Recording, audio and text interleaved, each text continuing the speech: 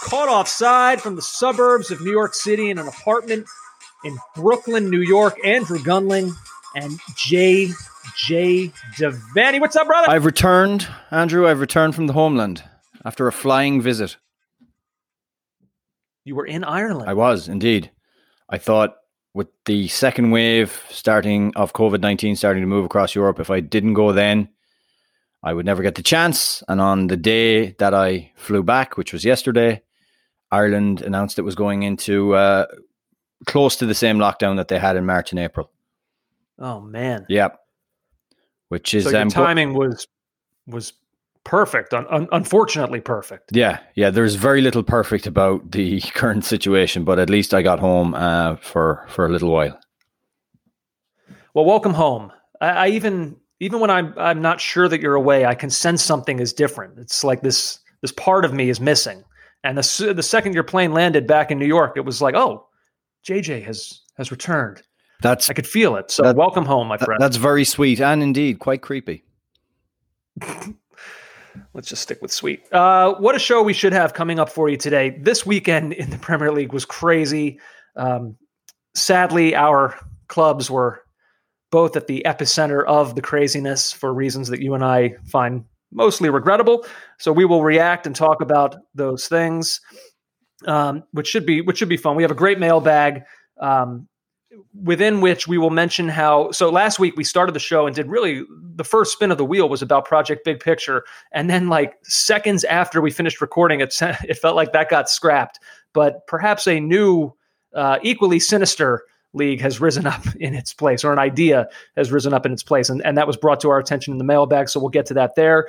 Red cards, man of the match. There's a lot. Champions League begins today, as a matter of fact. By the time you're listening to this, I am unready for the return of European football. Well, it just ended. I know. Like more than anything else, it feels like that just ended. But I'm glad that it's back. It's certainly fun. So we will get to all that. This should be a really fun show. Before we even get to anything, though, I just wanted to bring up, we mentioned about probably a year and a half or so ago that one of the hosts of the Total Soccer show, Daryl Grove, had been diagnosed with cancer. We had talked about that and how our thoughts were with him in his battle against it. And unfortunately, Taylor Rockwell, the co-host of that program, announced on Sunday night that Daryl's condition has taken a turn for the worse. And it's the news that I think everybody was dreading. I almost don't even know what words to put to this, to kind of sum up somebody's life. It's truly difficult. Daryl is not somebody that I've ever had the pleasure of meeting or that I know, but from listening to their show for years, count me an admirer of him and someone who has felt like he's gotten to know him through this medium. This is, we always talk about what a personalized medium this is. Mm. And like I said, I don't even know what the right words are to encapsulate this situation other than to say, we're going to sit here when this is when I finish talking about this, and we're going to go on and we're going to talk about, Liverpool and the VAR decision that went against them, and Tottenham coughing up a 3-goal lead in the last 10 minutes. And we'll get upset about those things. And we'll, obviously it brings out emotion in us. We care about our teams, but ultimately it's situations like this that serve as the most unfortunate and horrific of reminders that, there's a place for sports and a place for that kind of silliness and the anger that you feel about sports. And then there's life. And you just have to remember, I guess, to just compartmentalize these things and remember the things that are truly important. And while we do care about sports and we care deeply about soccer and the growth of the game, it's the game ends, and sometimes you just kind of click the TV off and look at the people around you, wives, girlfriends, children, moms, dads, brothers, sisters, whoever, best friends, and just remember, that those are the things that matter, and hug those people, care about those people, because honestly, you never know. You never know when these things can be taken from you. And so I hate that this is the kind of the vessel in which this reminder is being served. I wish there were different ways to have these, to think about these sorts of things. But sadly, sometimes it takes the most horrific of ways to remind you about what is truly important in life. And there's nothing else for me to say about this other than our thoughts are so very much with Daryl, his family, his loved ones, and Taylor as well, who, one of his closest friends, who announced the news the other night. And I feel horrible. I feel truly sick about everything that Daryl is going through. Yeah, I echo those sentiments, Andrew. My thoughts are with him and with his family. I was packing up the car on the west coast of Ireland, about to make an early drive across the country to Dublin Airport, and I clicked on the podcast because of the somber tone, and that we had kind of talked about it last year, and all I could think was how incredibly sad this is, and also, we just go forward in life, and this could happen to anybody. It is incredibly random. It's incredibly unfair and cruel, and I suppose it just made me realize how terrible and random life is as well. But also, like you said, to appreciate the moments we have with loved ones, and there for the grace of God go I. Basically, that's it. Yep. So there's obviously no easy transition from that, but we'll do the best we can now to put on our show as we would. And JJ, we start, of course, with what I said at the top of the program, that this weekend in the Premier League was crazy for any number of reasons. I guess we'll start with the match. We'll go chronologically here, and we'll start with the match that kicked things off early Saturday morning. Although not for you, if you were in Ireland. No, it was just a nice midday lunch. The 12:30 kickoff in front of no fans, but hotly anticipated. And I guess it was ultimate Premier League, or as some people on Twitter have started saying, I think it's because of an Antonio Conte comment in a post-match a few years ago. That was the complete Barclays. This was one of those games, we've talked about this at various points.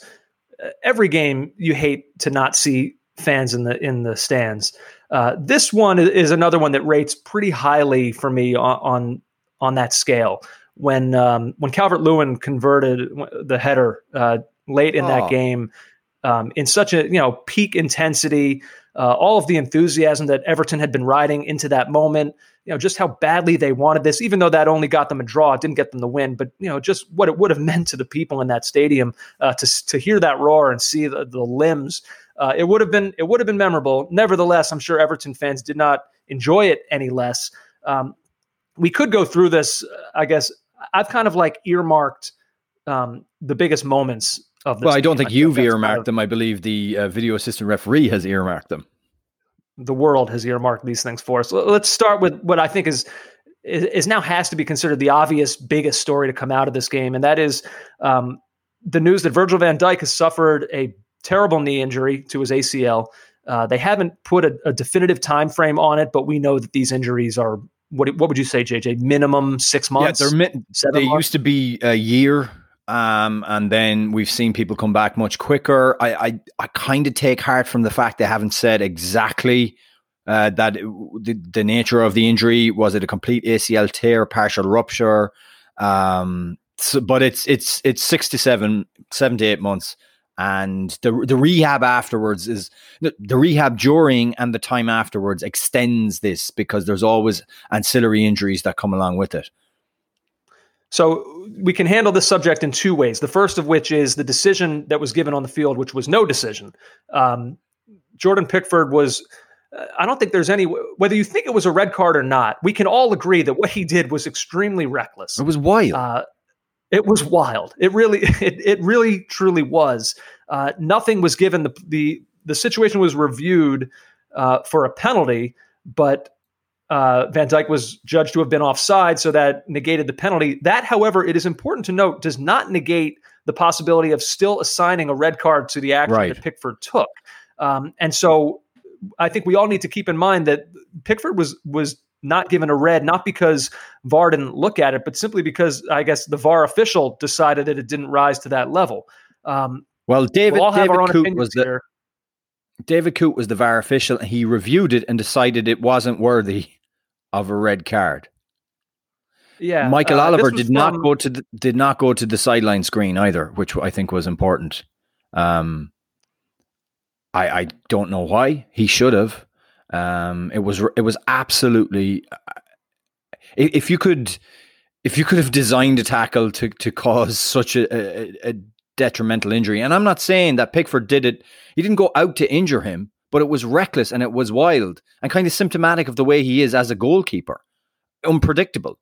But I just don't understand how it's not a red card. I don't understand. It's endangering the safety of an opponent, of another player on the field. He's got to go. Yeah, this was from former referee Mark Halsey on BBC Radio 5 Live. He said, Pickford on Van Dijk is a clear challenge that endangers a player with excessive force and should have been deemed a sending off. A red card should have been issued. The only thing that I can think of as to why it wasn't, this is a huge game. There's a huge spotlight on it. Derby match in a year where Everton are looking to maybe be capable of doing more than whatever we had thought. This occurred relatively early in the game. There's this intense spotlight on VAR specifically, this intense criticism that is kind of cast a shadow over whatever good it's done. And I just wonder if, because this happened early in the match, if there was this feeling of, if we go to VAR and we give this red card, we are deciding the match potentially. But whatever scrutiny has been placed upon us as referees. Andrew, these are the concerns that referees had back in the day. We used to, that was what you've just said there was a real thing. Referees had the burden of not giving red cards early in the game because they didn't want to be seen to be deciding the game. But VAR was supposed to take this away from them. So the VAR decision, but it won't though. It won't do that because this is unlike offsides. This is subjective. So it's still a human being that just gets to look at that play a couple more times, and then he still has to make the decision. You know, you're allowing him a further look at it, but ultimately the decision is the same. Does this rise to a level where I might be the guy that decides the Merseyside derby in a year where Everton and Liverpool could be contending for a title? He still has to make that decision. No, he doesn't, because he's not going to the screen. He's being told in his ear. He does not judge it for himself. He goes on what someone else is saying. It's passing the buck again. I'm talking about the VAR official. I'm talking about him. He is now, the power is in his hands. But the power is in his, is as far as I can see, completely in his hands right now. VAR, right. If something goes to VAR to be reviewed, you know, if VAR gets in the referee's ear, more often than not, then that decision will be changed. You know, and I don't understand it. It seemed a very simple red card for me. It was not hard. I don't know. Liverpool have written to the PGMOL to understand or to ask for an explanation on both decisions. So that's going to be... Well, we'll get to the other decision in a sec here. Before we do that, I want to finish up on the Van Dijk situation by asking the other really important part of this. You know, so that was the individual game. Now we're looking at the season. And I saw Mark Ogden had a column, and I've seen this written about in a few different places, but Mark Ogden had a column basically asking if this means that Liverpool's title hopes are over. And, you know, to that, my initial reaction to that is to say, I understand why the question would be asked, because he very well might be the best player on what we consider to be the best team in a very competitive league. However, I don't know. I look at that and I think that it's a huge insult to how great this team is. You don't do the things that Liverpool did last season or the season before in winning the Champions League. You don't do those things by having a team that could completely come apart with the loss of one player. This is a great team. Right. And I think it's a bit of an insult even to the players who will now be filling in for Van Dijk in Matip and Joe Gomez. No, they're not him. But I don't know that I look at those two out there and suddenly say, oh, well, that's gone from strength to weakness. This team is too good for me to think that the House of Cards is going to fall down now. I have to disagree with you, Andrew, completely. I think if there was one player you thought Liverpool cannot afford to lose, you'd have a short list of 3 or 4. And I think Van Dijk is top of that list. And what you're talking about is how great Liverpool has been over that period. He's played every game over that period. Every single game. He's ever present in the league. And what's replacing him in Matip and Gomez, quite apart from the fact that both of them are injury prone, they've never started a game together as a centre-back pairing. Can you believe that? Never. Well, it's easy to believe when you tell me Van Dijk has played every single game. Correct. Both, like I said, they have had their own injury problems. They have their form problems as well. Matip and Lovren was the back two prior to Virgil van Dijk's arrival at the club. And I think Matip is good with Van Dijk together when they're together. Gomez, we've seen problems with him in terms positionally and also in his 1v1 defending. So now we're putting those two guys together. This is completely unknowable. Not to mention the fact that Van Dijk is so important in going back to front quickly, switching the play and starting attacks. All that is taken away now. I think this is a huge blow for Liverpool. And also, what if one of those centre-backs gets injured now? Lovren wasn't replaced. Lovren's gone to Zenit St. Petersburg. So now you're going way down into the depth chart, looking at youth players who are probably not ready to make this step up. It's huge. It's absolutely huge. No one is denying that it's huge. And it could the decide question was whether or not this ends. Well, I think what it does, it certainly brings them back to the pack. This race is wide open, but I don't look at this and say that they're now out of it. I think that's crazy to think in those terms for Liverpool. I'm not saying they're out of it. Okay, well, that was the question, is whether or not this ends. The question was, Mark Ogden had the column asking if this means Liverpool's title hopes are over. And I think that there's no way that can be true. I just couldn't see that. Here's two things that are worth noting. So there's some statistics here about Van Dijk. Obviously, his numbers statistically are off the chart, but he ranks second best in aerial duel success rate behind his teammate, Joel Matip, who actually edged him out for the top spot there. And then one other thing that's important to note, after 76 Premier League games, Joe Gomez is yet to make an error leading directly to a goal, while Joel Matip, having played 8 games fewer than Van Dijk, has made only 2 against Virgil van Dijk's 3. Again, so these guys are still, look, I know it's going to be different and there's going to be different responsibility on them, but these guys are not scrubs. No, they're going to be filling in for that spot. And Liverpool controls so much of the ball and will still score so many goals that who knows, they'll be allowed to make a mistake here and there. Because Sadio Mane and Mohamed Salah, these guys are going to keep scoring goals. They still have Trent Alexander-Arnold, Andy. They're still like so many of the best players at certain positions are still playing for this team. So it can't be over. I absolutely agree. Those stats don't factor in a lot of things, particularly in Gomez's performances. And I really like him. I actually think he's a very good centre back. He can pass. He's more of a modern centre back. And he's been kept at the club for those reasons through some pretty bad injuries, 2 pretty bad injuries throughout his time at Liverpool. But this is a pairing it's an unknown pairing. You're going from possibly the best defender in world football, a defender who's absolutely tailor-made for what Liverpool do, to 2 guys who haven't played together. And that's a big thing. But yeah, it's totally right. And look, I do want to go back and say that I do agree with you in that if I was making a list of the players for Liverpool that I would least want to see them lose, Van Dijk would probably be number 1 for me on that list. But that doesn't mean that I don't think they can still win. We're also not, failing to factor in another point, that the defense is a unit and it works as a unit. And so this puts that back 4 into turmoil. Look at it as a back 5, including the goalkeeper. We've got a goalkeeper. We don't know when Alisson's going to be back. Suddenly soon though, right? I thought I don't know. I haven't seen a date. I'm going to check that because I thought I had seen something optimistic about that. So then we move on from that, JJ, to the other moment of real controversy, which came right at the end. The Jordan Henderson winner that wasn't. I feel like this could be us rehashing old ground. Yeah, well, I just don't know. I don't know how they come to this decision, Andrew. And Sadio Mane is level.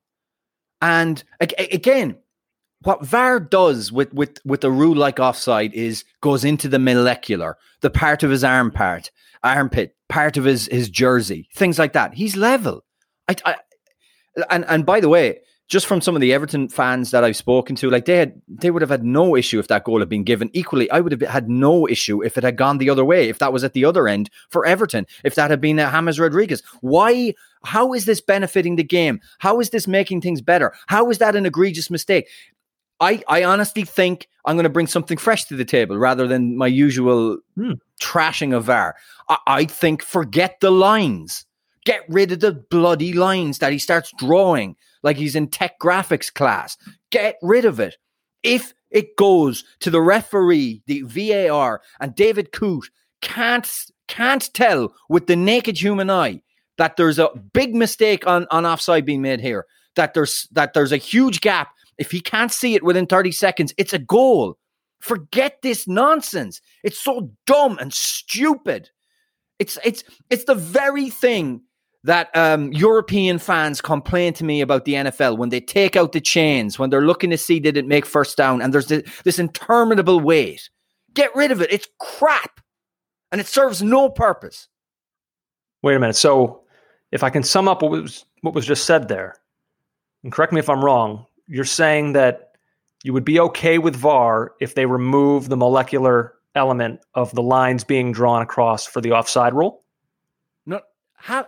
Like, just yes or no? Is that what you said? Because we might be on the brink of a moment. Right. Well, here. That's what I believe because it's dumb. We're getting into pixelations. We're even getting into one of the things was the counting the frame, like the picture frames, this is way beyond me. Like when the ball is released off the foot, like that's a part of it too. How can we even quantify these things? I think it's finally happened, JJ.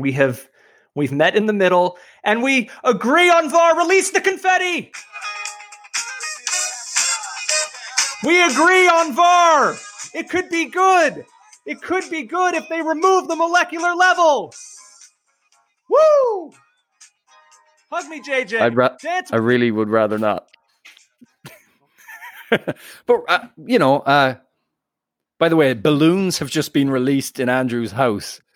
Yeah, I've literally had Amanda's. She's come up here every night, asking first of all, why is this here?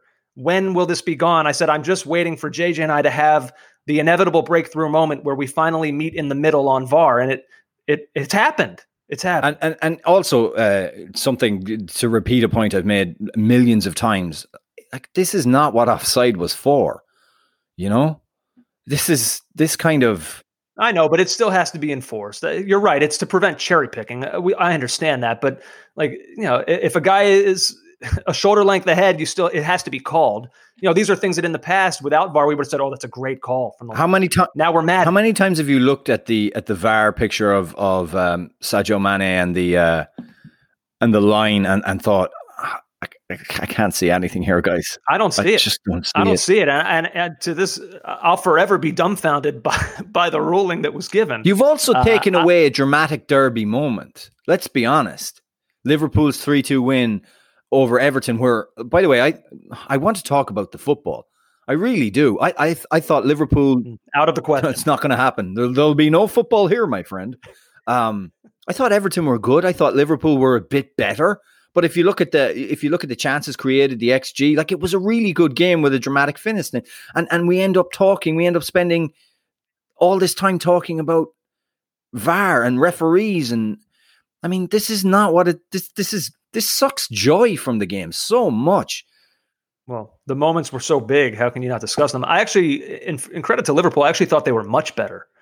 You said just a bit better. I thought they were significantly better. I know what you're saying, Andrew, and I think over the course of the game that is a fair thing to say. But the fact that Everton showed such resiliency and carried such a threat every time, James Rodriguez, who I thought was dealt with fairly well by Liverpool in terms of how well you can deal with a player of his caliber, but every time he popped up in a little pocket and received the ball, or anytime there was a free kick, you were just like, oh, this is dangerous, especially when Van Dijk went off. I mean, his deliveries are so good. I thought it was a really good game. I thought Everton. I thought the Dominic Calvert-Lewin goal, the header, was just a magnificent goal. It was a great move. You can question defending on it, but you can probably do that with a lot of things, especially minus the world's best defender. And I thought his hang time, his header was brilliant. Oh yeah. Look, it had a few elements of Derby days past that you wouldn't like to see. Richarlison's tackle on Thiago was disgraceful, and he did apologise afterwards. But it kind of brought you back to Jim Beglin in the Derby in the late 80s, where his career was effectively never the same after the tackle by Trevor Steven. It it was an enthralling game. It really was. Yeah. All right, let's move on now, JJ, to Spurs 3-3 with West Ham. I don't know what to say about a game like this, except it was unbelievable. It was incredible frustration. Can I do something? Because can I do something that the kids are doing on the internet with the the internet, Andrew, right? Where the kids, what are you like TikTok here? No. You know the kids are doing where it started and how it's going, or where it started and how it ended. Well, we're going to talk about Spurs here, and we're going to talk about West Ham, but mostly about Spurs. So I just want to give West Ham people a little bit of joy. This is the how it started is Matt Holland on commentary with Peter Drury, but it's Matt Holland commentator cursing all over Spurs, just all over. This is the Balbuena goal in the 82nd minute, and this is what Matt Holland had to say. So this is how it started. Well, it's probably a little too late for West Ham. But probably a little too late. And he's not wrong for having said and this is how it finished. Taken away by Wings. Lantini! Oh, it's glorious! Sensational hit! Sensational climax to a sensational game! And West Ham will take a point away with them. You Irons. He's probably never hit a ball like that in his life, and he'll probably never hit another one like that. Graham Souness, I can report from England, thought that he should have gone with it, should have tried to save it with his left hand. So if you... all right, fine. It makes no sense. He's not getting there, and he did a damn fine effort to try and get there. No, it was ridiculous. It was unbelievable. I mean, obviously, we can talk about West Ham, but my focus with this lie more on the Tottenham side of things.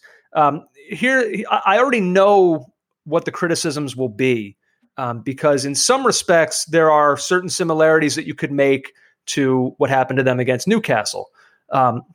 People want to say, again, passive in the second half. Where's that killer instinct? To that, I would say a couple things. First off, let's not forget that up until that 82nd minute, the best chances in the second half were probably all Tottenham chances. West Ham, for whatever possession they may have had, they did very little with it until that opportunity. Kane hit the post in the second half. Kane forced Fabianski into a diving save in the second half. Gareth Bale came on and missed a chance that is probably going to be keeping him up awake at night when it was 3-2. Why didn't he go for the open side to the keeper's right? I don't know I don't know. The only thing I can think of is he had just made a brilliant move to even get into that position, and maybe the ball just got caught in his feet a little too much, where he wasn't quite able to place it the way that he normally would have. But he was essentially one-on-one with the keeper, albeit in close quarters. So I don't know if I'm quite willing to say that they lack that killer instinct. But here's the main reason that you can't compare it to Newcastle. The score there was 1-0. And as we found out, you're always in a 1-0 game. Whatever you've squandered leading up to that, you're always just one insane handball decision away from walking away with 2 fewer points. This is different. They're up 3-0 with 10 minutes left. I don't want to hear about not doing enough to kill off a game. 3 up with that much time remaining. You've done it. You've done enough to kill off the game. Yeah, it's over. All right, this is craziness. This is insane that something like this happened. You don't blow a lead like that. If people want to blame Mourinho, his tactics or whatever, so be it. But we have to look at individuals on the pitch who kind of just maybe thought this was over. I like Davinson Sanchez, but I do feel like he's got a little bit of Serge Aurier in him. He had the own goal that he conceded. He makes fouls in silly situations. He gave up the penalty early on against Manchester United. He nearly had a second own goal in this game. He made mistakes late. And some of it, you do have to give some credit to West Ham. I mean, Jose Mourinho said that, he talked about it afterwards, that they didn't stop believing. They scored that first goal, and their enthusiasm just went up to a level that the Tottenham players couldn't reach that level. And I still can't believe that it happened, but I don't want to go crazy and laying all kinds of blame all over the place. I don't know. This is a crazy result. So what's interesting to me about this is that Mourinho said in his post-match comments, I'll have to look at, I will reanalyze. Maybe we did drop off a little bit, but I've got to be honest. That is their default position, is deep. They look to get you on the counter with the amazing attacking talent they have. Look at the first goal. That ball from Harry Kane is on a transition. What a super ball, by the way. And how much is he turning into like this almost Bobby Firmino false nine creative, but also he's Bobby Firmino with goals. I mean, that ball was stunning to Son.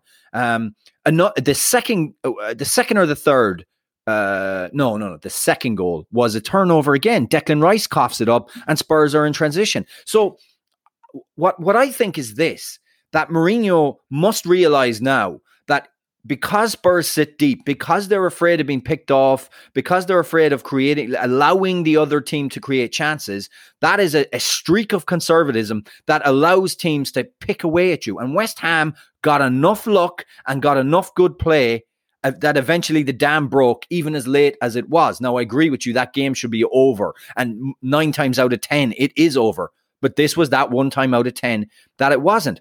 I looked at that team, Andrew, that Spurs put out. And, I mean, it's such a strong side. It really is. Alderweireld back at centre-back, Sanchez, you've got Reguilon, Aurier, Højbjerg and Sissoko have turned into this really good 2 in front of that back 4.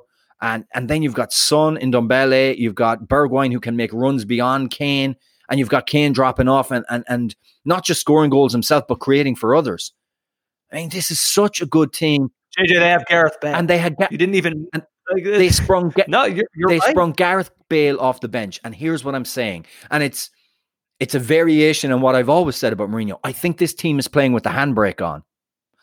What do you guys call the handbrake? The parking brake, is it?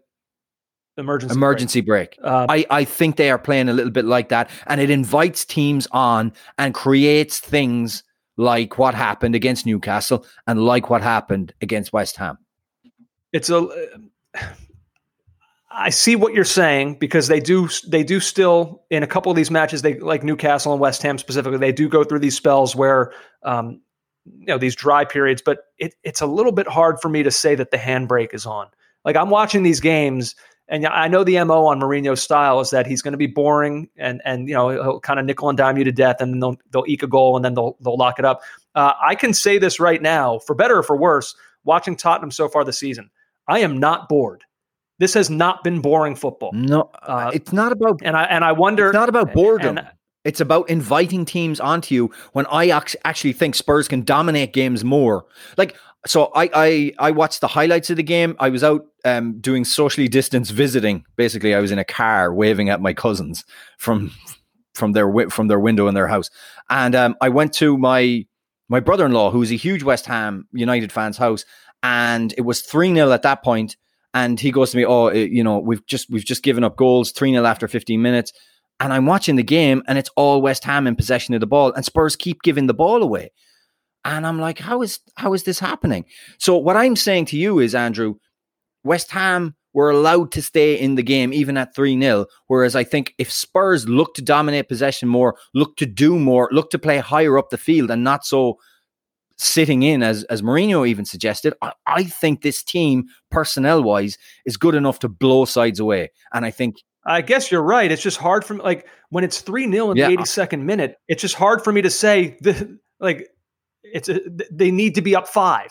I know. To me, you've done it. Like, I'm generalizing across games, because I do think this game was an aberration. There's not going to. I'm sorry to cut you off, but I saw an article, JJ, at ESPN FC, and I immediately thought of you. This came out before the Tottenham West Ham match, and ESPN FC.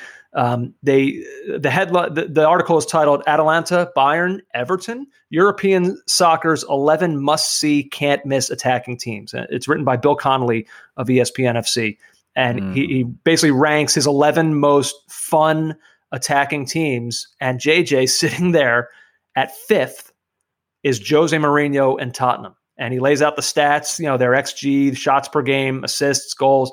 It's not what. This is not what people expected with Jose Mourinho. I really believe that. Again, it's like this wonderful attack that they have. Even Mourinho can't stifle the life out of them. Spurs front office have bought extremely well.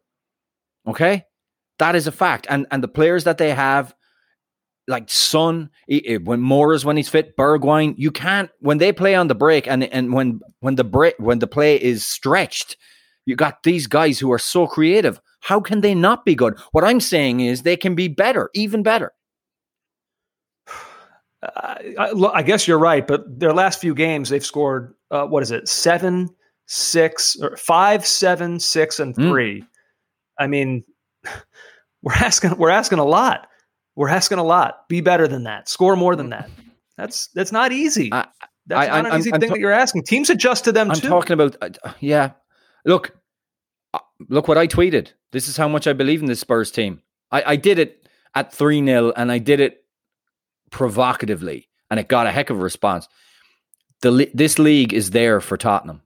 I tweeted that out. Well, that's not a crazy statement because right now, it can't be crazy. Last year we would talk about, weeks would go by and we would say no one wants this Champions League place or nobody wants to win this. We couldn't say no one wants to win this league last year because Liverpool were doing what they were doing. It was always going to be them. But then after them, you had, what was it? Didn't Norwich beat Manchester City last year? Like you had weird, crazy results were happening where it seemed like nobody else wanted to win games and get into the top 4. And so like now you're kind of still getting that, except in addition to that, Liverpool have lost 7-2 to Aston Villa and now have lost their most important player in Van Dijk. So it's there. Any number of teams you could say that about, that this league is there for them. And Tottenham are certainly among them. Yeah. I feel there's a part of me that is fighting against the other part of me. And the part of me, which is they can't win this with Mourinho, that conservative streak. And then the other part of me is, look, if they can keep it tight at the back, which they didn't at the weekend, some of the defending on the West Ham goals was bad. But if Mourinho can sort that out, which is supposed to be his wheelhouse, if he sorts that out and they've got this devastating attack that plays in when the game is stretched and on the break and in transition, they could Mourinho their way to a championship. That's all I'm saying. 5th most exciting attack in Europe. 5th. Jose. Well, we'll have to work with good old Bill and applaud him for his genius and his eyes and brain. JJ, Southampton rescue a point against Chelsea. What a game this was. We're talking about defense. We're talking about leaky in the back. Sometimes I feel like the fans and the media, we're not in on the film sessions with managers and things like that, but we watch the games and we feel like we know. And so oftentimes we're proven wrong. Sometimes we're proven right. And I feel like right now with Chelsea, a lot of people are being proven right because we thought that, with Werner, with Pulisic coming back in the number 10, with Ziyech coming in, Havertz, we knew that this team was going to be lethal in attack. And we all wondered, we talked about it at length in our preview podcast, do they have what it takes in defense to hold up? Even with Thiago Silva, who did not play over the weekend. And right now they don't. And it's costing them. I saw some. Go ahead. Yeah, no, I just wanted to say that this was one of the 14.95 games that had I wanted to watch this one, I would have had to fork out for that. Even though my father, I don't know how, my father has the complete package between Premier Sports, BT Sports, and Sky Sports, so he's got all the games. But had I wished to watch that game, I would have had to pay extra. So money well spent. Brilliant game. Yeah, it was a great game. I thought it was. Look at the positives for Chelsea. It was great that Timo Werner got off the mark. However, I would say that Southampton defense is porous enough that it was the perfect game for him to get going. Although he took and created, particularly the first goal, he took his goals very, very well. But there's something soft about Chelsea defensively, Andrew, and like Zuma, Kepa. Even like in the second half, the kind of goals that Southampton scored, just not good. And we go back again to management and is Frank Lampard somebody who can get the attacking part moving well? And I think with the quality of player he should be able to do that. But defensively, all over the place. You were going to say something before I interrupted. Yeah. So I'm going to do some reading now. I know everybody loves the portions of the podcast where we sit and we read. This is from Sky Sports, JJ. They say, since Lampard arrived, only Southampton, Aston Villa, West Ham, and Brighton have conceded more goals of current Premier League teams. But the goals against column does not tally with other metrics. They've conceded just 379 shots. Only Manchester City have faced fewer. And their expected goals is just 44.7, over 18 goals fewer than they've actually conceded. That is by far the largest difference between expected goals conceded and actual goals conceded in the Premier League. This points to individual mistakes. Yep. 7 of the 9 goals Chelsea have conceded this season have been down to individual mistakes in some form. Sadio Mane's first and Liverpool's 2-0 win on September 20th. Yannick Vestergaard's late equalizer on Saturday are the only 2 that have not been. So that's the thing. Like, in some respects, you almost feel sorry for Chelsea because they're being painted with this brush that they can't defend. Well, maybe they can, but in the moments that matter, they break down and they give away foolish possession. An errant pass. Well, you see, that's playing into Frank's defense, and Frank Lampard's defense has been, of his record, certainly over the past few weeks, has been individual errors, and he keeps pointing to mistakes and errors, but at some point, you have to think there's a systems failure when all these individual errors are happening. The one at the well, can I point to what that system is? Go on. Here's why I feel sorry for them, because they went out and they fixed the broken system. JJ, they went out and got a new goalkeeper because their other one can't stop making mistakes all over the place. This is from Who Scored, their Twitter account. Kepa in the Premier League this season. Error leading to goal versus Brighton. Error leading to goal versus Liverpool. Error leading to goal versus Southampton. The goalkeeper is responsible for 21.4% of the 14 total errors leading to a goal in the entirety of the Premier League so far. Yeah, but that's just but that's spread to the rest of the team. Look at Kurt Zuma. Like what kind of back pass was that at the weekend? And Kepa still made an error and he still managed to fit one of his own errors into that move. Let me top this. Let me see. I see your mistake, and I raise you one of my own. Let me help you out there, bruv. And Thiago Silva as well, but against West Brom. But also just look at it in general, though. 200 million spent on the cream of European attacking talent, and nothing spent on a 36-year-old defender. So Thiago Silva is the guy you bring in to solve some of the issues. Also, I wonder about that midfield pairing with Jorginho and Kante in there. Well, I thought Jorginho played very well in this game. What an incredible pass he made to Werner. Yeah, I would have loved to have seen the whole game, but again, 14.95, Andrew. And Kante, I believe, I think for the equalizer or one of Southampton's goals, Kante. I mean, Lampard clearly isn't sure about him. There was rumors that they were going to move N'Golo Kante on. It's just not right at the moment there. It's not meshing. But I think I feel like this is, the way we're talking about Chelsea right now. Don't you feel like as the season progresses, everything's going to even itself out? Well, maybe it could go that way, or if it continues like this, and again, when Kepa is moved out permanently because Mendy was hurt, so that's why he wasn't playing in this game. But like, if we could take segments that we did last year on Arsenal, and we could just like edit out where we say Arsenal names and insert Chelsea names, and I feel like we could just lift those segments into these Chelsea ones. It feels like it's going to be a lot of the same conversation. Arsenal with Aubameyang, Lacazette, Ceballos, potentially lethal in attack.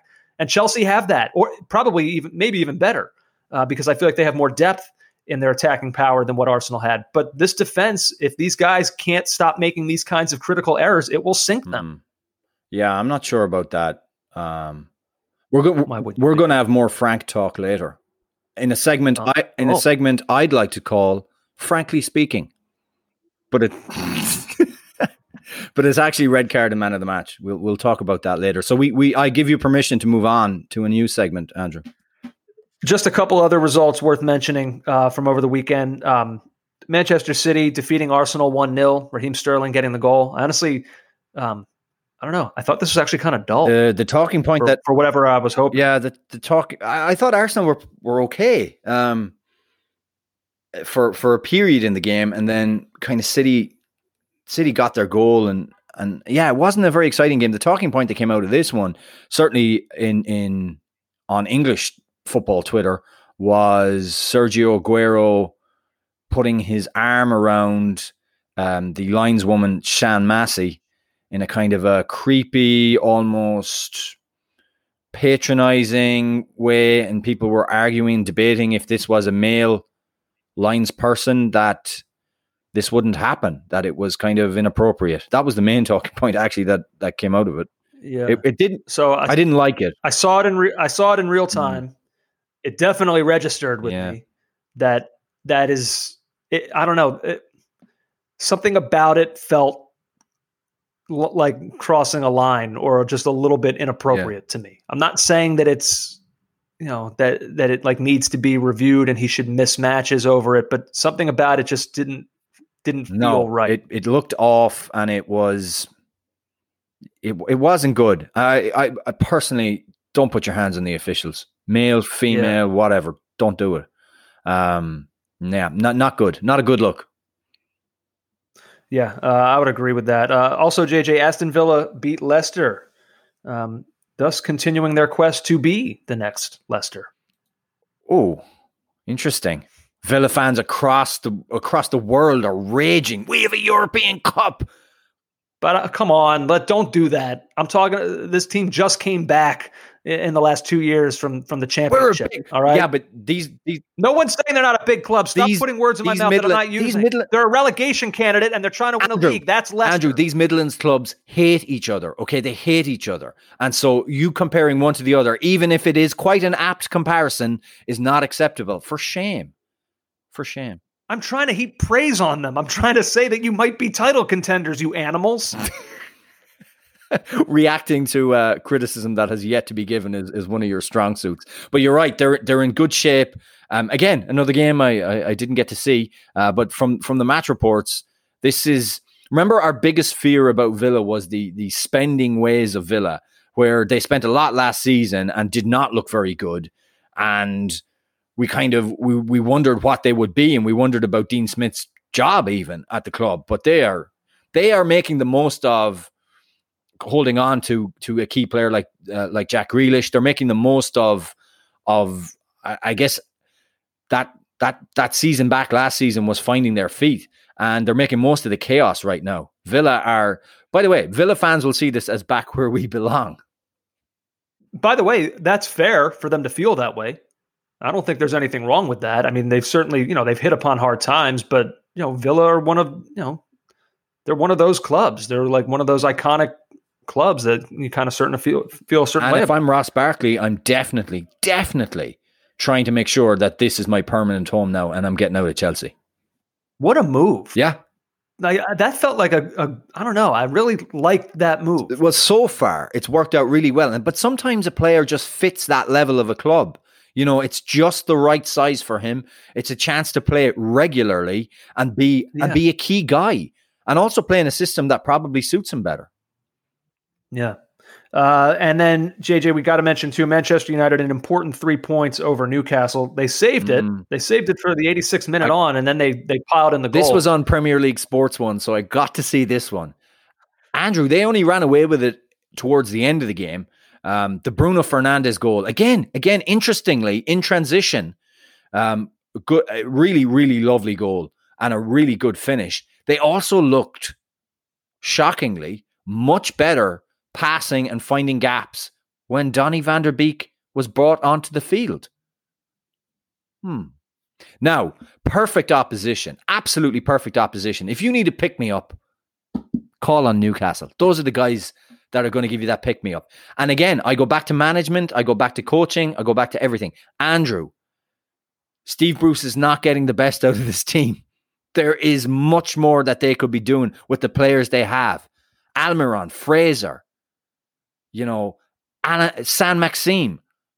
How vulnerable were United going into this game? And I get it, Newcastle did take the lead. But how vulnerable is that back four? How vulnerable coming off the week he's had? Harry Maguire with a horror show, being sent off inside half an hour against Denmark. There was even talk, should Ole Gunnar Solskjaer drop him, rest him, send him on a vacation? Well, don't send him on a vacation. Obviously, don't do that. That doesn't work out. But, wow. Give him a rest. I know, seriously, And no, Solskjaer read it correctly. And I want to talk about, not Schadenfreude, but I want to talk about joy, Andrew. I was genuinely, And look, I love most misfortunes that befall Manchester United, most footballing misfortunes.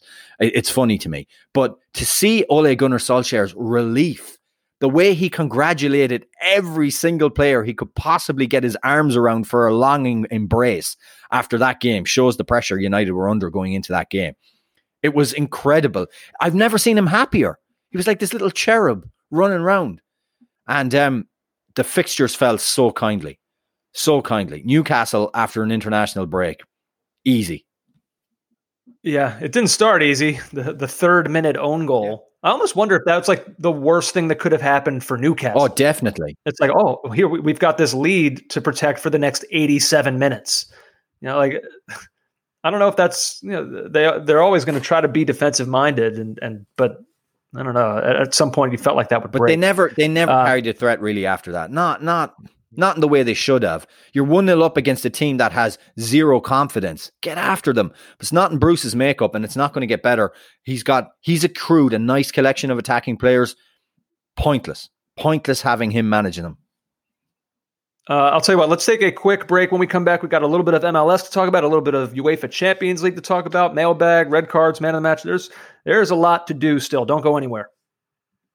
Oh, back now. Caught offside. JJ, we've got a couple MLS things I wanted to mention here. However, so the first one I want to talk to you about, I don't even know if you've seen this because you were in Ireland. I imagine this didn't make huge news in Ireland. I know what you're going to. I know what you're going to say, and I need you to explain this nonsense to me.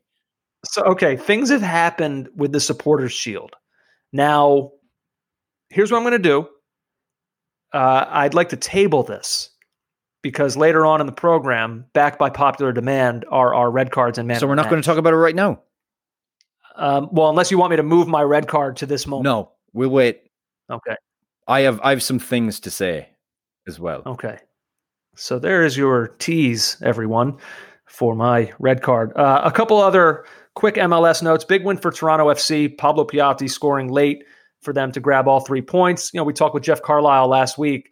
And he talks about how like this new reinvention of what Toronto are, in that, you know, before it was Javinko and Vasquez, and then they've moved on, and now like Pozzuelo and Piatti have just come in and replaced those two guys, and there's been like no drop. It's great recruitment. So it's just amazing. Like, you see stuff like that happening to Toronto now, and then you try to think back to the way that they were perceived as a club like 5 years ago, 6 years ago, when they were just this disaster.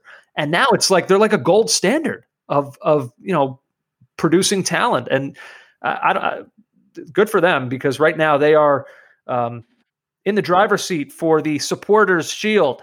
Mm-hmm. Oh dear. Let's see. Brendan Aronson. He, as we had been expecting, he will be moving on to Salzburg and will now move under the tutelage of Jesse Marsch. I think this is.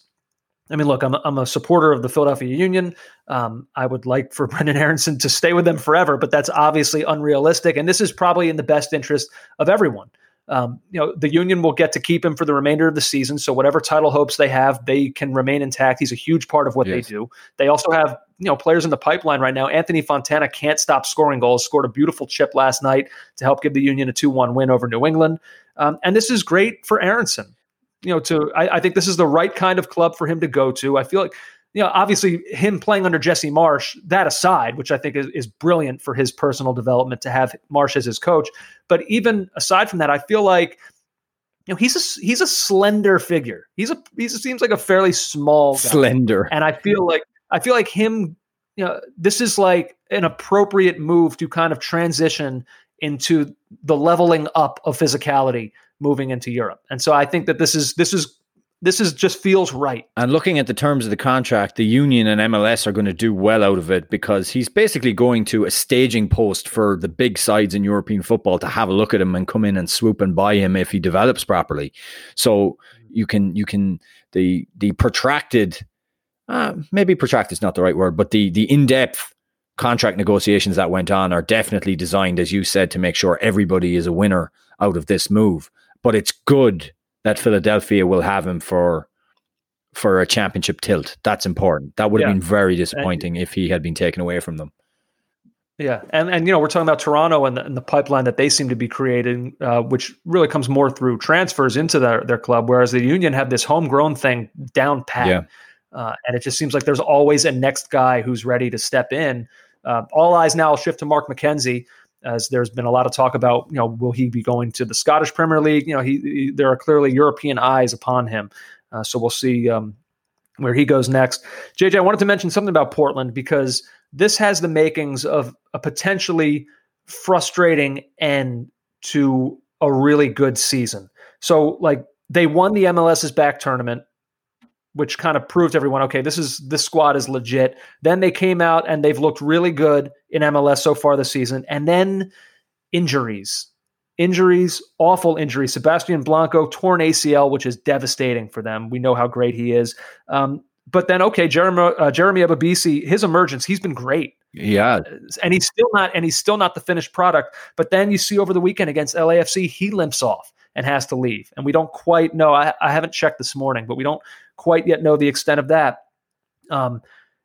Losing these two guys in quick succession at this part of the season, I feel bad for them because I really think this is a good team, one of the best teams in the league that could contend for a title. And what a thing that would be for them to get the MLS's Back trophy and an MLS Cup within the same season, in like this crazy season with no fans and turmoil and all that. So I feel sorry for the situation that they're in, and obviously I feel sorry for those two players in particular. And this is going to test Giovanni Savarese now. It's going to test their depth. Players like Diego Valeri, who we kind of thought were like transitioning out of his prime. Get back into your prime, young fella, because they need to. Wow. Now. Oh, well, I'll tell you, listen, if they hear that podcast, if Merritt Paulson hears this podcast and heard the way those inspiring words from you, hey, get back into your prime, young fella. Oh, Andrew, have you done motivational speaking at all? That was uplifting. I've learned from Tony. I have many Tony Robbins tapes that I listen to each night. Yeah. By the way, I should clarify. The Liverpool Echo is reporting that Alisson is back in light training, so he may be back quite soon. You were right, and I was wrong. Love those words. Let's see. I had something down here, JJ, about LA Galaxy. They did not start Chicharito. He has just, I know you've had thoughts on him ever since the season began, that you were just always worried about the fit. And so far you have been proven to be 100% correct. For whatever reason, he is not meshing with either the way they want to play or, him and Pavone on the field at the same time seems like it's minimalized Pavone's impact. But when Chicharito's off, Pavone looks like the superstar that we thought he would be. So I don't know. I don't know how this gets fixed, if it ever gets fixed. Well, it's a shame for them, though. Well, the manager, Ashlato, is under serious pressure, and he was asked about, this is interesting. I thought this was a telling comment. I don't know what you want to say about it, but just quickly, this was about dropping Chicharito. The decisions one makes are always about more than what's happening inside or outside the locker room. They have to do with doing the best for the team.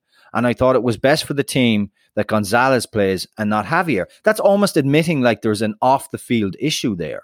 Like he's almost saying, well, it's not just what's going on off the field. He's also not it's not working out on the field. Or that's the way I read it anyway. There's also the swirling rumors about Robbie Keane coming in to take over.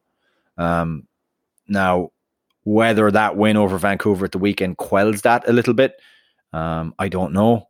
It's certainly not helpful if you're a manager having to answer questions about rumors in the press conference. But going back to Chicharito, let alone those rumors being focused on a club legend. Right, and also a guy who knows how to put the ball in the back of the net, and straight away people will talk about maybe this is the guy who can fix that attack. It's a bit of a mess there. And just going back to what I said about Chicharito, a player of his age, I mean, his stats weren't good going into playing for LA Galaxy, and there's a misconception about the league that is still held by people who don't watch it a lot, is that, Chicharito is going to go in and he's just going to take all these chances and score all these chances. He missed a sitter at the weekend against Vancouver when he came on, but it's more than that. You have to have a little bit more to your game in MLS, as Latam was. I know he's an exemplar, but Chicharito was replacing him. You have the all action man to the guy who does one thing good, and if it's not happening, it looks very bad. By the way, we're kind of seeing now that the idea of Chicharito replacing Zlatan is almost an unfair one, because Zlatan has now gone back to Serie A and has looked great for AC Milan, scored the winner over the weekend. But it's the range of things that Zlatan can do. You know, I remember that. I can't remember which El Tráfico it was last season, but the ball's pinged into him and he just instantly controls it, slides it out to Pavon, turns, gets into the box himself and scores. Like, he's at the A, the B, and the C part of that goal. And that's not Chicharito. Yeah. Let's see. JJ, I was going to bring up something about Real Madrid and Barcelona, but let's include them now in the bigger conversation that we had talked about, and that is the return of the UEFA Champions League. That's right, my friend. It is back today. It's probably already returned for many of you listening to this podcast right now. I put down here things that you're looking forward to. Before we even get to those sorts of things specifically, let's talk about a little bit Real Madrid, Barcelona, and kind of the typical giants of this competition. We enter this right now, and I would say that this is probably about as unclear of a feeling as I've had in recent years going into a Champions League as to who I think should be considered the odds-on favorite. I want to say it's still Bayern Munich. I know they've had a couple minor hiccups at the start of the Bundesliga season, but overall I still think so highly of them and this team. But, you know, asking them to win the Champions League back-to-back seasons is not going to be an easy thing to do. And then look at Real Madrid and Barcelona over the weekend. You know, the other clubs that we typically put right there in terms of the favorites to win this. Both losing to opponents that you just don't expect to see them losing to. This is not Atletico Madrid, Sevilla, clubs like that. And then Ronald Koeman opening up even more on Messi. We always wondered about this relationship and how it would go. And Koeman said this about Messi. He said, "I don't have any complaints or doubts about his effort. Right now, his performances could be better. On a day-to-day basis, he's happy and wants to play and be the team's captain," which is just like, he's just saying words there. But that part about saying that Messi could be better, that's interesting for Koeman to come out with. It is interesting, but, you know, here's more of the quotes he said. "It's still 11 against 11. You need good organization in a team. You need to approach the individual qualities of the players. I see from the beginning the big qualities Messi has as a player, also his commitment to the team and trying to do good pressing up front. He's the best because he is so easy on the pitch, but he's very intelligent. He sees the best solutions in the game really fast. His commitment to the team and trying to do good pressing up front." I mean, has he watched him in the last how many years? He hasn't been a good presser in a while. Like, what more does he really want? He knows the role this player occupies in Barcelona. Like, I'm not sure exactly what he's expecting. Do you have a feel right now as to who the favorites are in this? I mean, we could look at what Vegas has, but I'm just wondering. I look at it and I think of. I'm with you on Bayern Munich, to be perfectly honest with you. I know, it's not been a perfect start by them either. They had that turnaround against away to Hoffenheim, but I feel if you look at the problems of, say, Liverpool right now, if you look at some of the issues of last year's finalist PSG, who haven't started the French league without some problems and question marks over Thomas Tuchel, why not Bayern? Why aren't Bayern the favorites? Look at Real Madrid and Barcelona. Maybe this is the year that Manchester City finally do it, but I mean, I was about to bring them up. It's been imperfect from them too. They're the most interesting team to me in this, because don't you get this feel that we're at like maybe the beginning of the end of the Pep window?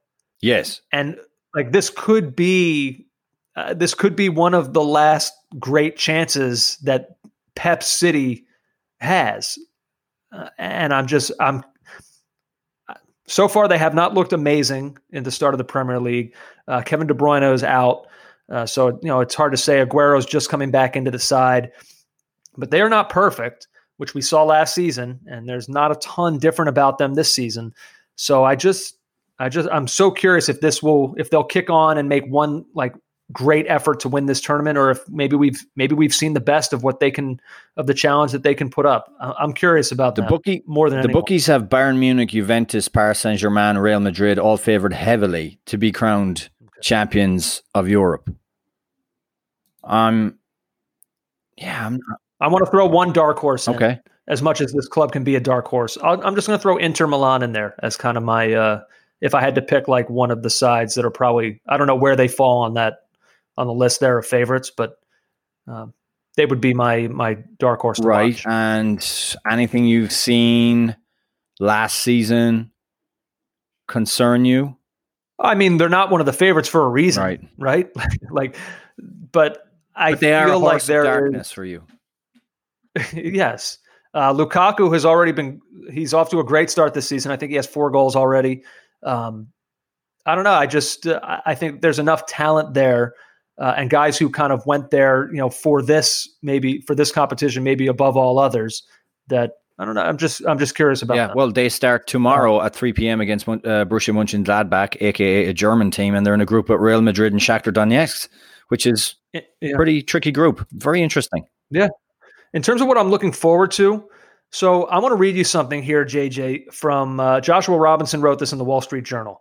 He says, for the first time in its history, European soccer's most prestigious tournament will involve 10 young Americans. They play for teams such as Barcelona, Juventus, and Chelsea, and they're all under the age of 26. 10 Americans in the Champions League is still far from critical mass. It's roughly on par with the number of players in the Champions League this year from Serbia, a country with just 2% of the U.S. population. And not all of them are ready to feature right away. Conrad De La Fuente at Barcelona only recently started practicing with the first team. Zach Steffen, of course, at Man City is the club's second or third choice. But for the top of the young American class led by Christian Pulisic, this season is much more serious business than your average junior year abroad. It's the product of more players following his lead by committing earlier to a European soccer education. This could be fun, JJ. Pulisic at Chelsea, Dest at Barcelona, McKennie at Juve, Tyler Adams at Leipzig. And then the one that might be most interesting of them all, Gio Reyna at Borussia Dortmund. Like these guys are not bit parts going to some of these huge clubs. These are players that are viewed as difference makers going to clubs that all believe they can win this competition. This is new territory. For there to be this many Americans featuring in that kind of way on teams of that caliber. So that will be, if you don't have a dog in the hunt, if you don't have a team that's in the Champions League, root for that, man. Seek out when these guys are going to be on and watch that, because that will be a lot of fun to see how they hold up against some of the biggest clubs in Europe. Yeah, you're stepping on my toes a little bit. Obviously form and selection policies, and some of these guys are so young that you can't expect, certainly Conrad De La Fuente, do you expect him to be starting in the Champions League straight away? No, but look at Gio Reyna. This is going to be, we've already seen him do things in the Champions League, and now we're going to see it again on a even more consistent basis. It's hugely exciting. It really is exciting. And by the way, I even saw that, and this is obviously not good. I don't mean to even present it that way, but I think I saw that Simone Mignolet tested positive for the coronavirus. So I hope he's okay. But in his place, my assumption is that Ethan Horvath will then start in their next match with Mignolet out in the Champions League. So that's another American that will probably not get a permanent chance when Mignolet returns, but Horvath, someone else to watch. Yeah, and at 25 years of age, with a goalkeeper who is the incumbent, the number one keeper, Zach Steffen, who is not getting regular games at Manchester City, or we don't expect that to happen, that is a real opportunity for him to put himself front and center to be number one for the national team. Yeah. I'll tell you what, let's take one more break here, and then we'll come back with the super happy fun time mailbag, red cards, man of the match. You don't want to miss it. I saw Ted Lasso's name appears in a way that I love. Because someone else opened up their heart and let Lasso in, JJ. I know you refuse. You have a heart of darkness. No, they kind of did. They did exactly what I did. We'll talk about that next. Don't go anywhere. Mail Beezy, Andrew, on the podcast. Caught Offside Pod at gmail.com. Caught Offside ESPN on Instagram, and at CO Soccerbot on Twitter. Follow us there. Contact us there. Interact with us there. Seth is our breaking news specialist. He gave us this right before we were about to record. He tweeted us this breaking news from Sky Sports. Liverpool and Manchester United are among the top clubs in talk over bombshell plot to join new FIFA-backed European League. So this is what Sky Sports are saying. A $6 billion financing package is being drawn up to back the launch of a new European Premier League, Sky News reveals. Liverpool and Manchester United are in talks about a bombshell plot involving Europe's biggest football clubs to join a FIFA-backed tournament that would reshape the sport's global landscape. Sky News has learned that financiers are assembling a $6 billion funding package to assist the creation of what would become known as the European Premier League. More than a dozen teams from England, France, Germany, Italy, and Spain are in negotiations about becoming founder members of the competition. As many as 5 English clubs could sign up to join it, with a provisional start date said to have been discussed as early as 2022. Sources said that FIFA, football's world governing body, had been involved in developing the new format, which is expected to comprise up to 18 teams and involve fixtures played during the regular European season. The top placed teams in the league would then play in a knockout format to conclude the tournament, with prize money for the winners expected to be worth hundreds of millions of pounds a year. That is a lot of money. Yes. Now, here's what I need to know about it. This will eventually, the plan is for this to usurp the Champions League. And the Champions League, as we know it, would go away. And then this would become the new standard of European competition. Right. They added that the European Premier League was likely to feature either 16 or 18 teams, meaning a likely minimum of 30 matches for each club, based on a format of round-robin home and away fixtures. Although that is amongst details to be finalised. If the discussions are successfully concluded, the European Premier League would effectively usurp UEFA's Champions League competition, which has been a mainstay of the continent's football calendar for 30 decades. It was unclear whether the new tournament had the backing of UEFA, the European governing body, although some insiders claimed that it did not. I would imagine that it does not. Here's what I need to know, and we should say to people that this is Project Big Picture that we talked about last week. That is gone. Project Big Picture was canned, and then the Premier League came back with its own funding proposals, which were rejected by the EPL as not being enough. So that's closed. So with regards to this now, this next venture of Liverpool and Manchester United. So here's what I would say. I am not somebody who will ever be averse to new ideas. I just need to know more about this, in the sense of, like, if this is a reimagining of the Champions League into a new format, I'll listen. Because Champions League play, it's a tournament or a competition where your entry is earned. However, if this is not that, if there's not earned entry here, if this is just a hand-picked league with hand-picked participants, then no, I will not be in favor of it. Now, so I need to hear more about how you get into this. And then, so this is supposed to be some kind of league. Is there relegation where a couple teams will drop out? How will they determine who goes into it? So I need to know if this is just the same teams every year that have been determined to be the moneymakers of world football, then I'm out. Then I'm not in on it. There has to be some sort of way to play yourself in or out of this competition. Otherwise, it's worthless. That seems to be the way it's going to go. It will be, because I'm sure hovering around this will be the Agnellis. We already know this can't. The Glazers. They cannot do that. And FSG. So there's no chance that this is going to be the same equitable Champions League European competition that we've had before. There just isn't a chance. Well, no, it will certainly be different. But I'm saying, as long as there's some way of being able to earn a place in this competition, then I'll hear them out. But it can't just be a league of these handfuls. The idea has always been to ring fence the bigger clubs, so I can't imagine how it won't be. I raised these concerns last week, but Rory Smith, in responding to this breaking news, has kind of reiterated what I said, obviously more eloquently than I. Has anyone done any research into whether people want it? The big clubs and organizations aren't stupid. They'll have worked out that Champions League games are special because they're rare. But are they sure they'll still be special if they're played twice a year? On the other hand, maybe this is a generational thing. I don't know anyone who wants one, but that's just my late 30s bubble. Maybe there's loads of younger fans or more international fans or whatever who actually find the idea of a national league a bit restrictive. That is certainly, when we talk to this about fans, it's who likes this idea. It's broadly Americans, international fans who think that we should always be playing the Barcelonas against the Bayern Munichs and the Liverpools versus the Real Madrids on as regular a basis as possible. That for me, I'm same age as Rory, same age as you are. That for me, I hate that idea. I hate it. But I hate it this too. has been brought to you from the same people who said we don't want too many Leicester cities. So I'm out. I hate that. I just I see this through like you mentioned that Americans are to blame for this. How dare you? But they're the ones driving these things. Of course they are. I see this though through the lens of my American brain, and I think about how in the EPL there's no like American style postseason like what MLS has or baseball or whatever. So I always kind of viewed the Champions League as like European soccer's version almost of a postseason. You have to earn your way into a competition where you're joined by the best teams, and then you play out some sort of season. Just like imagine, JJ, if American sports adopted this sort of mentality, where like it's October, which means baseball time, the prestige of the World Series, Fall Classic, and then it's like, oh, wait a minute, the Yankees won 75 games this year, but they're the Yankees. We have to have them in. Yankees are in.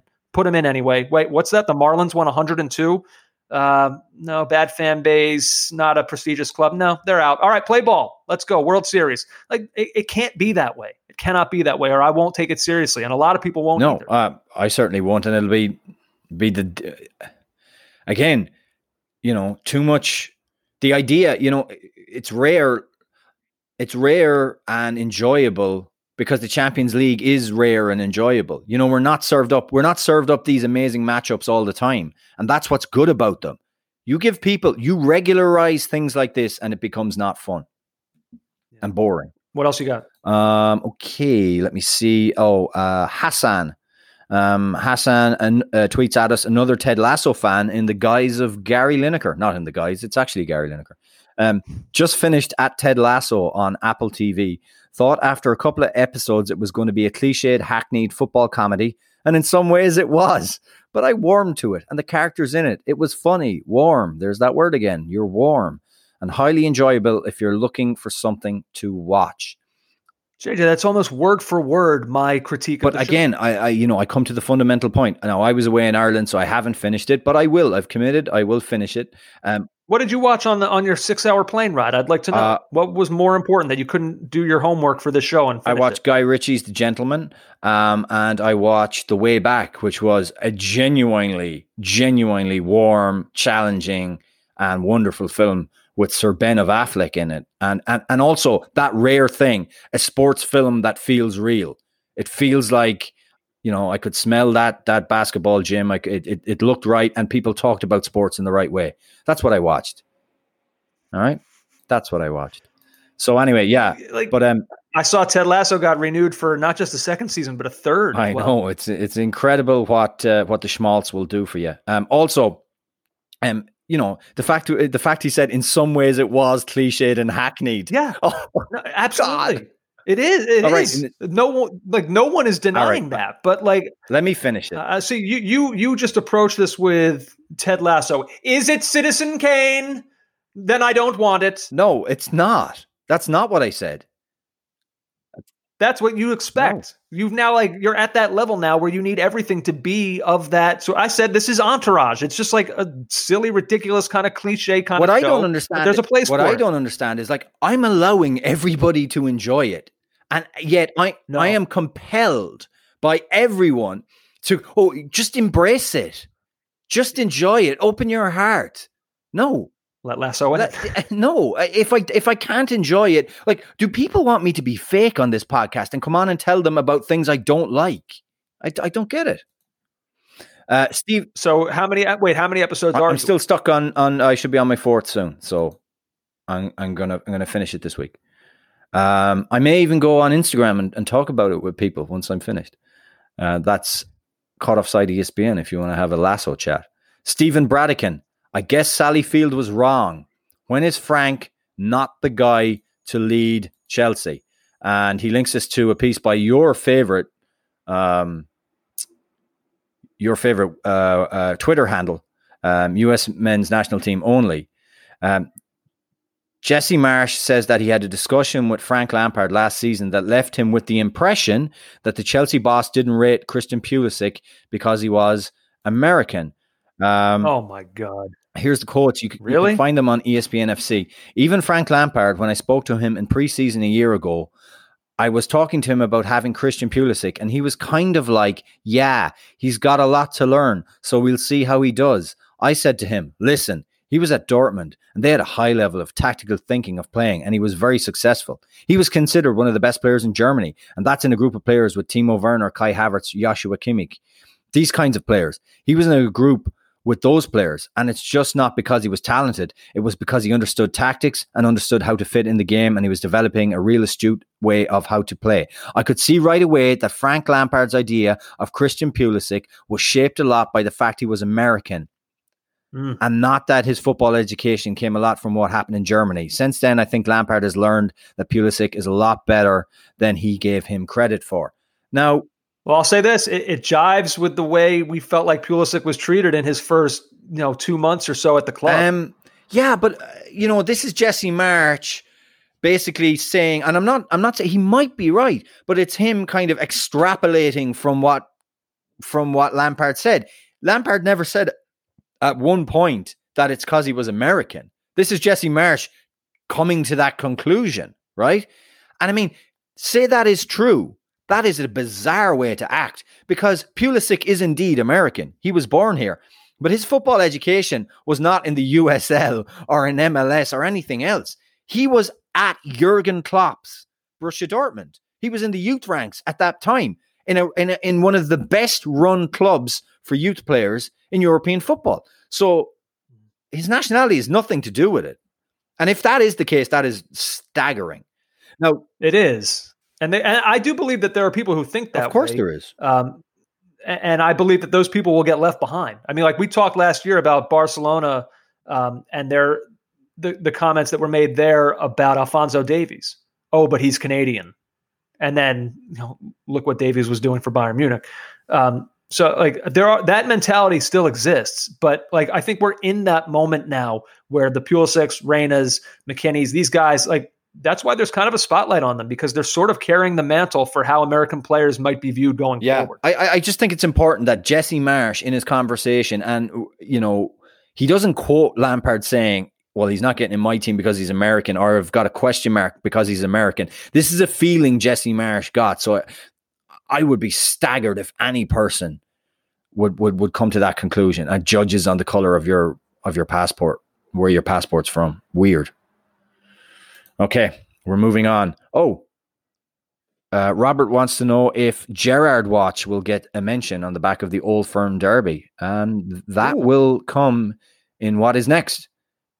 In mere moments, because now we do. Is this you saying it's red card man of the match? That's absolutely what I'm telling you. Oh, all right. Well, let's do it. Red card, JJ. I'm going to go first here because I did tease this earlier. And I want to talk about this because I don't know how many people value the Supporter Shield, but I think there was a decision that was made by this committee that runs the Supporter Shield to not award it this season. And I find that decision utterly mind-boggling. Now, here's the statement that was made. After much it's worth noting, again, this is not MLS's decision. There's a separate committee that awards the Supporter Shield. And they have like an alliance basically with They're MLS, called the Independent Supporters Council. Yeah. They released a statement saying, after much consideration and discussion, the Supporter Shield Foundation has decided to forego awarding the Supporter Shield for the 2020 season. This is not an easy decision to make. With the inability for supporters to be in attendance and fill their stadiums with passion, however, we feel as though the current climate goes against the spirit of the Shield. The Supporter Shield Foundation stands with our players and our supporters in knowing that this year has been one of many challenges, and we commend the support and effort given to making the best of the 2020 season as it has been. So they have now decided to speak on behalf of supporters everywhere and have taken it upon themselves to make this decision. JJ, remember how I felt when, that the French committee of journalists decided that we're just not going to do a Ballon d'Or this season? Right. And I was like, why? Can someone actually give me a real reason as to why? That's how I feel. I'm getting deja vu with the feeling of this not being awarded this season. Why? We're playing the season. There's going to be a best team at the end of the season. And I understand. So I can only assume that their reason for this is because in some respect, they don't feel like the season was being played on a level playing field, I guess. Like the Colorado Rapids are almost undoubtedly going to play fewer games this season than other clubs because of the number of games they missed. So maybe there was some inner confusion as to how do we award this thing? Do we give it to the team with total points? Do we go on a points per game basis? And I'm here to tell you, who cares? Make a decision and award the Supporter Shield to the team that you feel has earned it. To not award it is the wrong answer. Okay, these teams have gone through the most challenging season that this league has probably ever had. No fans. Will there be games? Will there not be? Constant coronavirus tests. Playing in an MLS's back tournament before the season. If anything, whoever wins at the end of this, whoever comes out on top in what would have been the Supporter Shield, they've earned it more than anybody I can think of in the past. And for this group to take this cowardly way out because they couldn't make some kind of decision on how to award it is wrong. And Greg Vanney of Toronto FC, who I mentioned earlier, is in the driver's seat right now. He was furious about it. And he has every right to be because his players have put it all out there for him, as have many other clubs that are battling for this thing. But this Toronto side, if they get it at the end, they deserve it, and it's wrong. And I hope MLS does something to either try to reconvince this group to change their mind about it, or come forward with their own award that maybe will replace it. There needs to be some way to mark the achievement of whoever does it this season, and this is wrong for this award to disappear. Listen, Andrew, it's a tradition in MLS to see a paunchy, middle-aged guy barely fitting into his club's team jersey lifting that trophy. I want to see it. It better happen. It just better happen. All right? I want to see the fatso lift the trophy, okay? It does. And by the way, if they're not sure how to award it, just like be understanding of the fact that sports fans in general, have come to terms with the fact that this year is different. And sports fans are accepting of like different routes being taken to get to these sorts of things. We're okay with it. If you decide it should be points per game rather than total points, we're fine with that. This is the wrong answer. The only wrong. By the way, so a statement regarding the 2020 Supporter Shield was issued by the Independent Supporters Council, and they said the decision not to award the Shield in this strange and unprecedented season was made by the board of the directors of the Supporter Shield Foundation. The foundation is independent of the Independent Supporters Council. Oh my God. Oy vey with this. This is like ridiculous. This reminds me of, have you seen The Life of Brian? No. Monty Python's The Life of Brian. I know of it, but so they have a group called the People's Front of Judea, and then there's another group called the Judean People's Front. You know, like they're the same. What? Right. I never knew there was this levels of bureaucracy amongst. I mean, who are these people deciding all this? I don't know. It's crazy. I saw this at the Burgundy Wave, the Colorado Rapids blog. They said, they wrote, after all the blowback, because there was a lot of it, specifically from Greg Vanney, the foundation further clarified their decision, saying, quote, it has become unclear whether every team will play the same number of games in the 2020 season or if the league will move to a points per game model for seeding. They also said that the, quote, extremely unbalanced scheduling of this season leaves too many questions regarding who the true winner will be.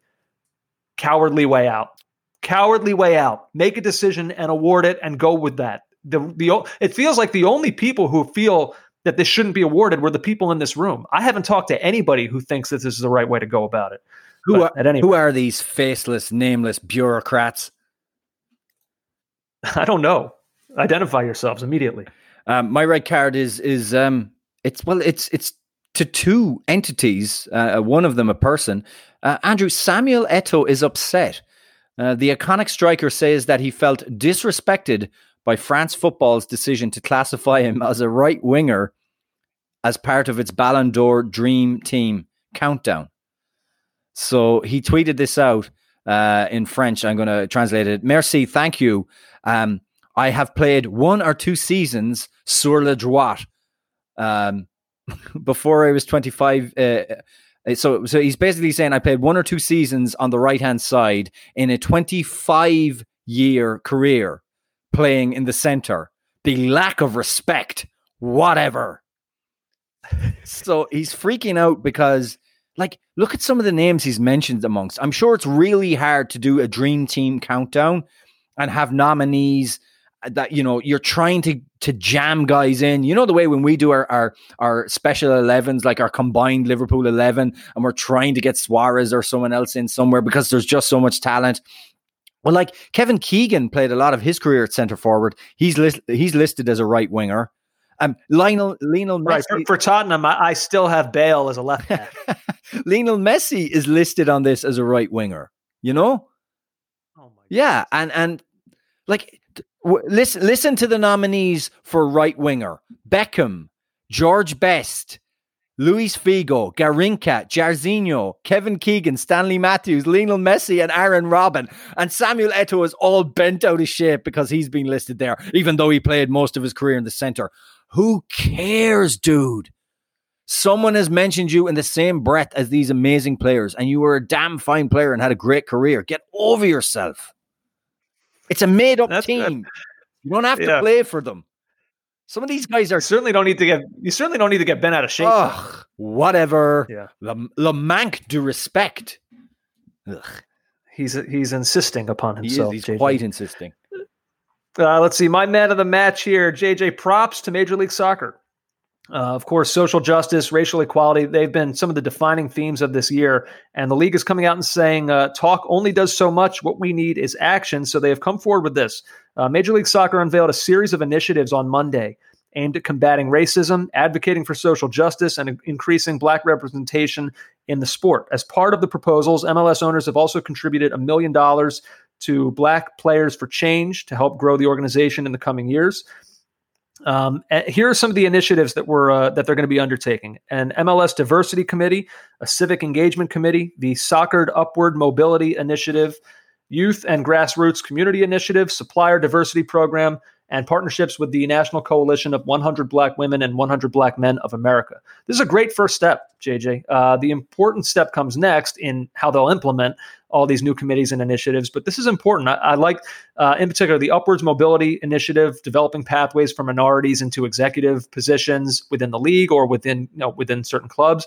I think that's huge for that to be happening. Also, the Grassroots Initiative of boosting participation of underrepresented groups within the sport is amazing. And the one that's interesting to me, the Supplier Diversity Program. So it's basically providing opportunities for minority-owned businesses in terms of like vendors that MLS will use. So whether that's like, I don't know if that could mean within stadiums, like, different, one of your food options, rather than throwing like a McDonald's in there, they'll try to find like a small business owned by minority groups to put in there instead. So that sounded like a really kind of outside the box thinking.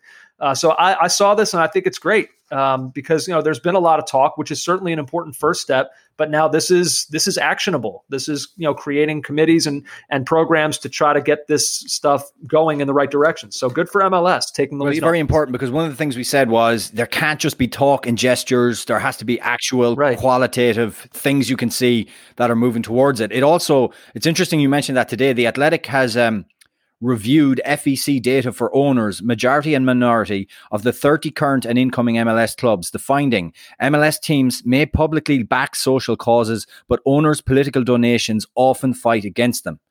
So that's I didn't want to tread all over your man of the match there, but this is a constant battle.